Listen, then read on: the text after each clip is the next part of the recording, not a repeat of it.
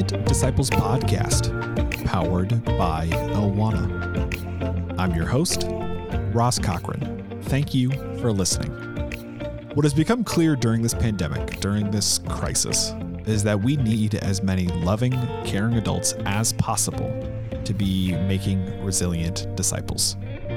This was true before the coronavirus, but it has become crystallized during this time as the structures we have relied upon for so long have ceased to exist. Today's conversation is all about how we, as loving, caring adults, can work together to help the children in our local context. And even though it was recorded before COVID-19 changed our lives, I found it to be helpful and hopeful as we look toward the future of the faith after this pandemic and beyond. Dr. Josh Mulvihill is the Executive Director of Church and Family Ministry at Renew a Nation, an organization dedicated towards helping children develop a biblical worldview. And he's also on the board at Awana. You can learn more about Renew a Nation via the show notes, but Josh is someone who cares deeply about kids having a place to belong.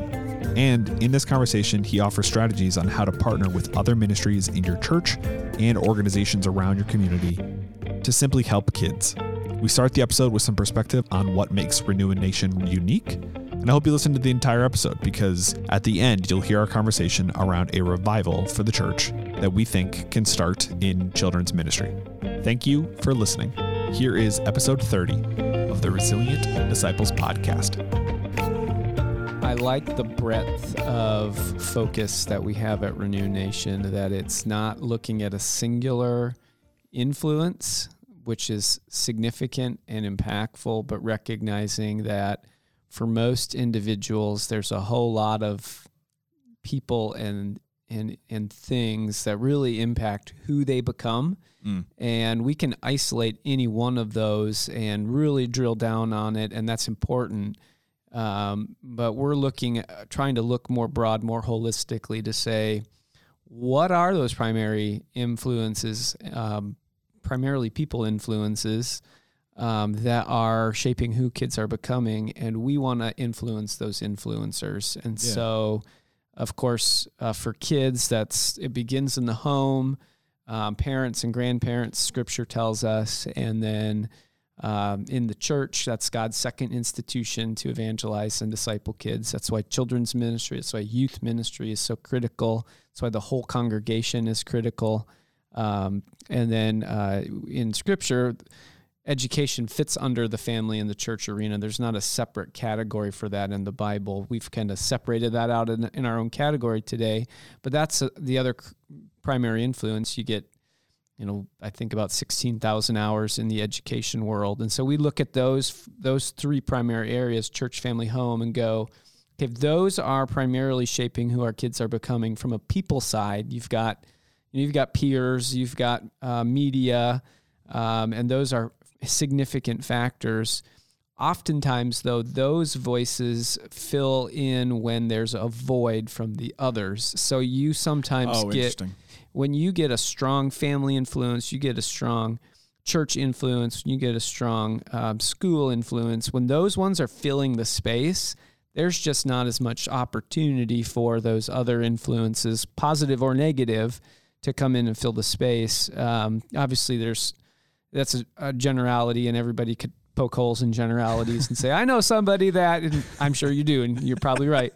But in general, this is God's design, that's His design for a reason. And so we've chosen as an organization to say, we're going to invest our greatest energy in those arenas because those are the ones that set the tone. And then, of course, we live in a day and age where you get broken homes and you get dysfunctional homes. So then what do you do in that case? Or you get a church that gets off mission and loses perspective on what they're doing, either generally as a church or specifically in specific ministry areas. And so, that's where the grace of God, and that's where our ministry sometimes walks in and goes, okay, we want to help families get back on the right path. We want to help churches understand a biblical strategy. We want to help schools who have potentially strayed from their mission. All of those three are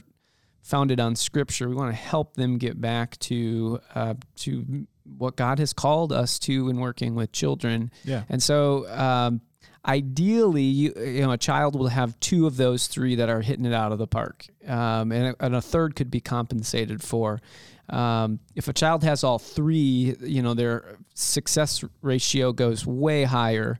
But if a child only has one of those, obviously that's a lot more difficult to see a child know and love, serve Christ for their life. And so we try to get as many of those influences in a child's life who love Christ and love them radically and are making outrageous attempts to invest relationally and are deeply scriptural and are investing in those ways in their life just to really help those children get on their feet. And in this day and age, man, it seems like everything is against kids, right? I mean, it is tough to be living in this culture. And so having that voice in those arenas has been good. And the interesting thing in the Christian arena,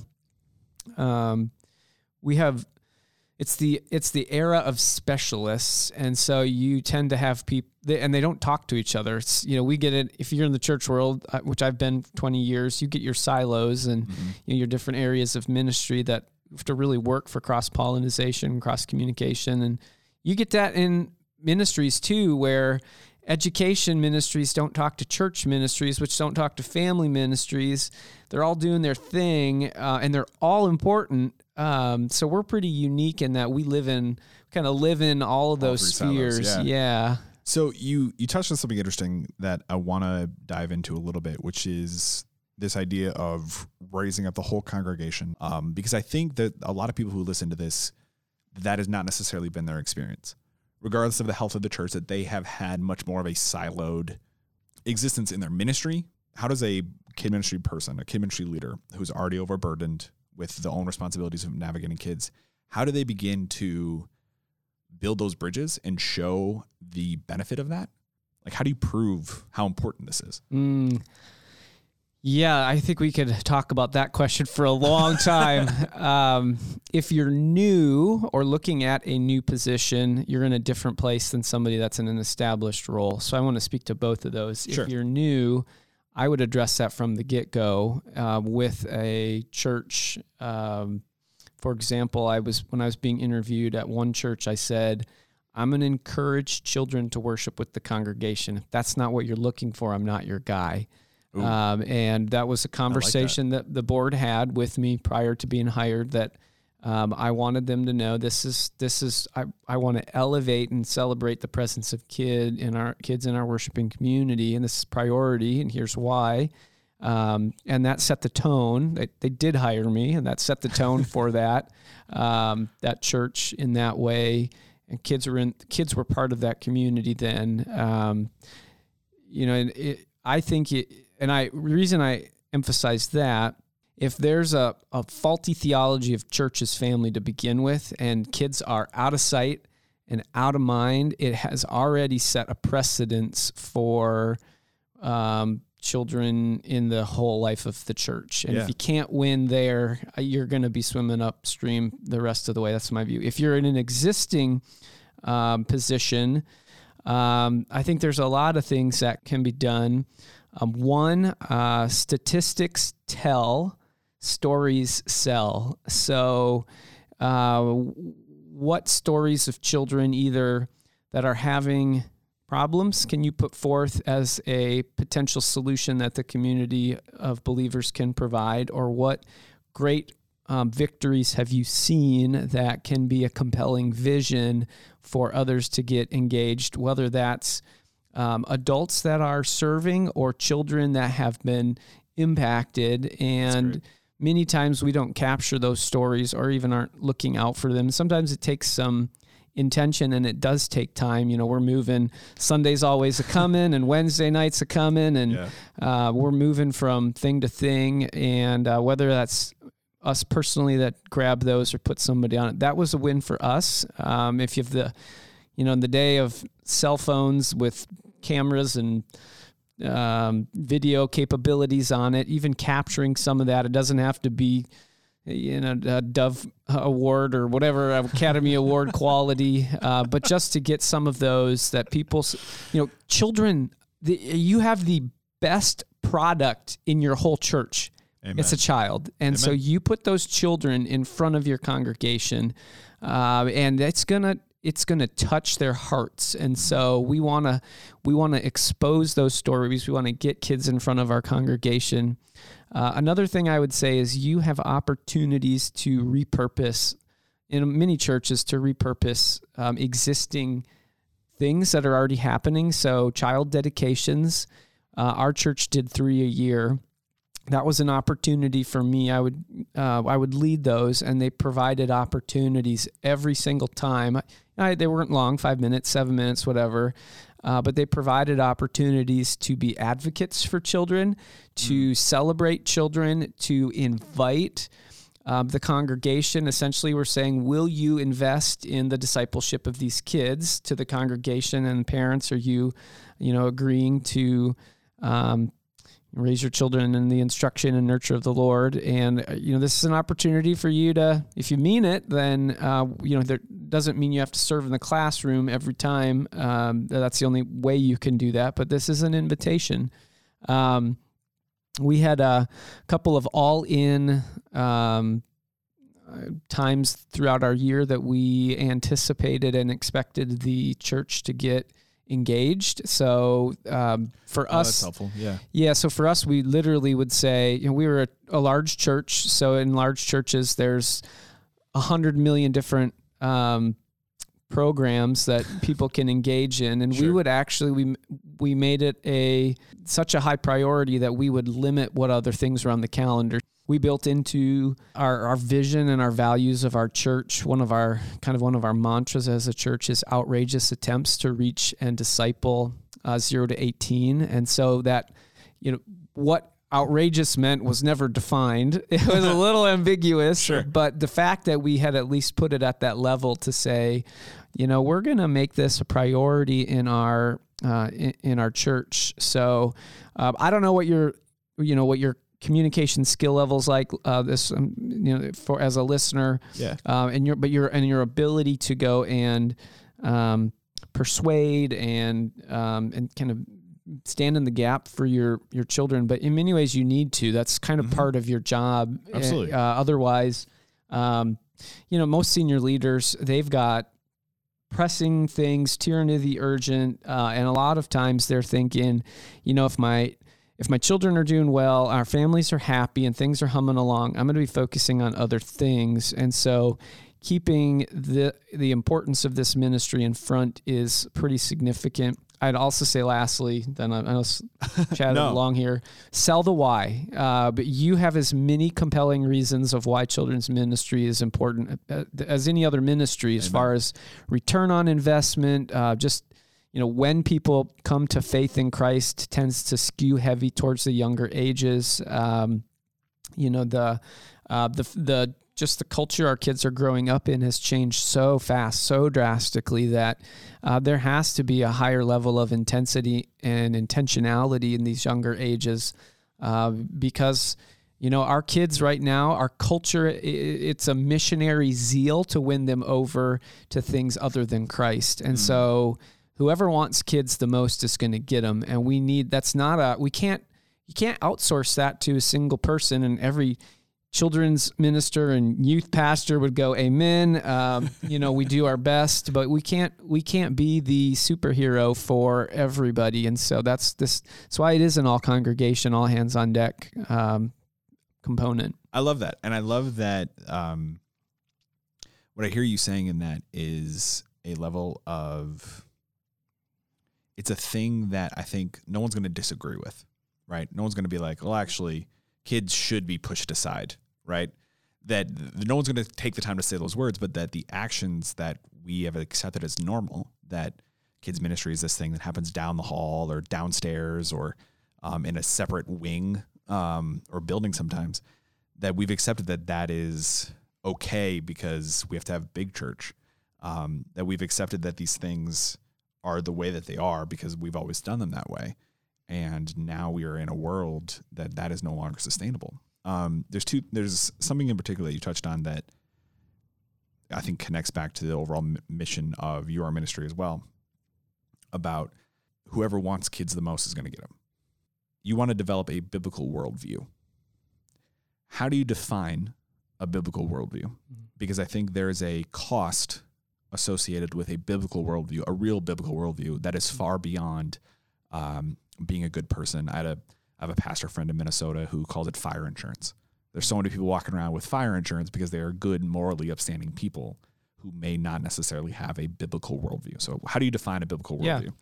Really, it's the shaping of beliefs that leads to a life that is lived in honor to Christ and in alignment with Scripture. And so we look at what are the factors that lead somebody to say, I love Jesus and I want to live for Jesus. We're using the language of biblical worldview.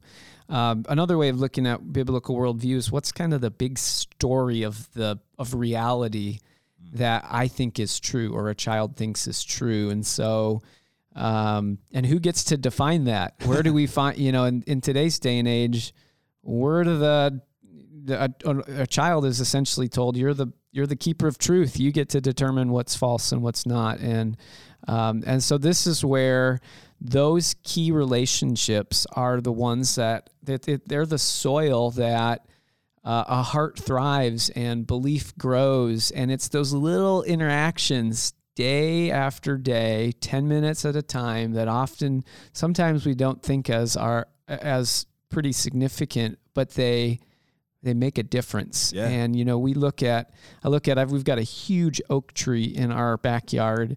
It's probably 150, 200 years old. I can't see that oak tree growing from year to year. It's slow, it's indiscernible.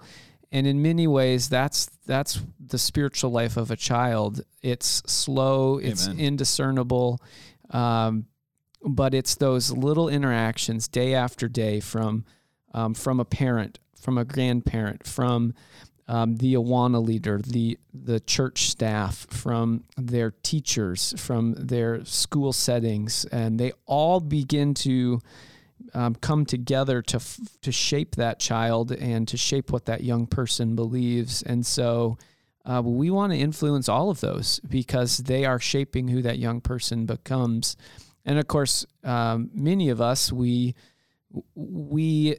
end up becoming like those that we love and like those that we identify with. And so this is where God has, he knows relationships matter, and he knows that's where the community of believers needs to rally around a child. So at Renew Nation, then, when we think biblical worldview, we're looking at how do we help a child become who God created them to be in his image, and how do we surround them with those kinds of people that will speak blessing and truth and love and grace and support them into that young person's life. There's been many studies done, one by Barna that comes to mind, that somewhere in the range of only 4 to 10% of young people today have a biblical worldview. In other words, if we were to look at what they say they believe and then how they live, their behaviors, only, you have 100 kids and only 4 to 10 of those are living in alignment with Scripture. Those are alarming kinds of studies. Yeah. And so we go, okay, where are we missing it? Mm-hmm. And then we look at the studies that show the number of young people who are leaving the church and walking away from Christ. And, those that's not new to most of us. We've seen those.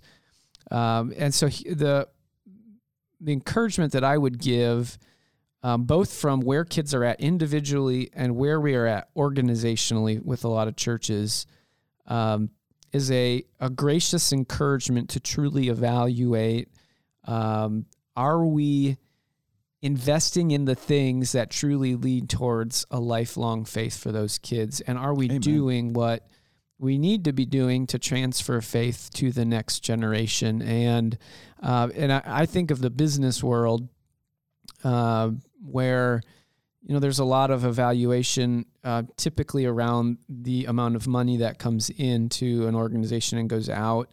In the church, our product, it might sound crude, but our product is children and children's and youth ministry, and even as a church as a whole. And if those statistics are anywhere in the ballpark of correct, that's our result. If we transition that to the business world would go, these results are very problematic. They're very concerning. And I think for most of us listening, I would assume most would agree that that's true. But have we actually made the adjustments, sometimes hard adjustments, that we need to make in ministry to not get those same kinds of results? Yeah. And so that would be my encouragement for people listening to say, okay, looking at, we've got 60 to 70 years essentially of children's and youth ministry. We've invested more people, more money, more time into paid children, really ever in the history of the church in 2,000 years. And we haven't seen the kinds of results that we should be seeing with those kinds of investments. So where are we off? And I'm not saying I have the answer. I have some ideas. Sure. But we're obviously missing the mark to some degree. So what kind of course corrections do we need to do at Awana? The highly relational piece is that banner's being raised high, whereas in many times I think we have a fun-centric, an attractional component. Fun is great. My kids love fun. Attractional, we want to encourage people to come to church. So those are good things, but when they become more of the end goal, that becomes problematic. And I'm going to give you an example from my own life. So I've worked as a pastor for about 20 years, and I had one executive pastor at a church that I served in came to me and said, Josh, so this is when I was children's family pastor. Okay. Said, Josh, I know you love all that truth stuff. So I go, oh dear, here we go, right? That's the way you're going to open it. So this is an exact quote. I know you love all that truth stuff, but what I need from you is for you to develop programs that can attract children and family to this church to grow it. Now, he said very verbatim what a lot of churches are doing without stating it that clearly. I'll be honest, given that setup, I thought it was going to be worse. Yeah, there we go. But I mean, that's the reality. The children's ministry for a lot of churches is a church growth vehicle, whether they'll state it that clear or whether they won't. And, there's lots of studies that show there's certain things you need to do to grow church, from parking lots to seats in the pews or the seats in the worship center to children's ministry. You got your critical areas. And we all want to see churches grow. That's a lagging indicator, not if that's your goal, we're going to grow. You start to align your staffing, your curriculum, your all your decisions programmatically. They all are made with that goal in mind. And, so it's hard sometimes in children in the youth world. We're typically down the pecking order. We're not the decision makers, and sometimes we're not even at the table when decisions are made. But what can be done in order to provide a children's and youth ministry that's not fun-centric and attractional in nature as the primary goal, the philosophical focus, goes a long way to seeing an impactful ministry. And so, highly relational, deeply scriptural, truly experiential, where these kids they're learning to serve Christ. They're learning to live it out so that their lives are making a difference for Christ, that they're not just sitting in a classroom, and all of those areas. No, amen. I feel like I love that oak tree metaphor, because I think that part of the reason why we've chased fun, whether consciously or unconsciously, is that we see that short-term fruit. Like we hear how happy they are. We hear, they come back for that second week because they're like, man, I had so much fun the week before. Statistically, they don't come back for the third or the fourth week because the roots are shallow, right? But I think it relates to that oak tree metaphor because it's, a biblical worldview. Part of what I think is the cry of a lot of people's hearts is a revival. Is that this is something that is going to last multiple generations, that the child who is in your ministry right now becomes a grandparent who's investing in the grandchild of their own, right? And that is the end goal. That is not achieved through a fun-centric model. That is only achieved through a biblical worldview. And it is incredibly important work for us to recognize that we won't see the oak tree grow. We're not going to necessarily see the fruit of that, but that those little works. Because I also hear from you in that is that there's so many practitioners who are listening to this who have a to-do list a mile long, personally and professionally, and that it may be the best thing that you can do for your ministry to get off the hamster wheel for a week or a day or an hour just to start, to really take stock of how you're doing spiritually, how the kids in your life, the families that you're serving, how they're doing with Jesus, as opposed to if there's how much fun they're having. Yeah. When you look at, I want to use this language of like the Church of 2050. That's been a sort of a banner that we've raised high, which is just a handle to describe the future of the faith. What do you believe revival can look like, and how do we get there? Yeah. Yeah. Well, we do what with churches and schools we call our revitalization program, where we help churches or schools kind of in two categories. One that have had problems or challenges and want to address some of those specifically and design a biblical strategy around their children and youth. Okay. Others that have had a lot of success and have seen a lot of wonderful things happen and want to keep that going. So there are all kinds of, you asked the how-to question. I think it begins with clarity scripturally, what we are called to. You can't implement ambiguity. And so a lot of problems, not always, but a lot of problems happen in life when we begin to try to implement something different from Scripture. You just, God doesn't bless that. And so a lot of churches, the reality is a lot of churches don't have clarity around, if you say, what's children's ministry?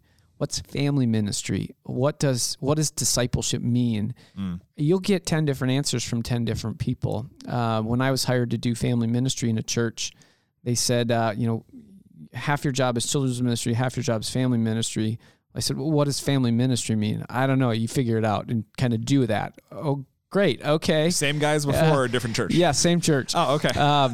And so, that clarity piece is pretty critical because senior leaders, senior pastor, elder board, parents probably all have a different idea. So clarity is pretty significant coming in. And we fight for clarity with churches and schools because if you don't have clarity, I feel like you're struggling already right out of the gate. Prayer is a big component. Many of us, as we're moving 1,000 miles a minute, our own prayer life is not always the best, or our organization is not praying collectively. And so I would encourage that to be a significant foundation that is present, whether that's built into your own walk with the Lord daily, or that's built into some of those weekly or monthly rhythms that happen, to be praying that God would, if there are very specific needs and requests, that God just begin to be praying for those, that God would work. And it's amazing. God calls us to prayer for a reason. You have not because you ask not. And that's obviously not a genie in the bottle guarantee, but prayer does make a difference. So I would encourage on that front.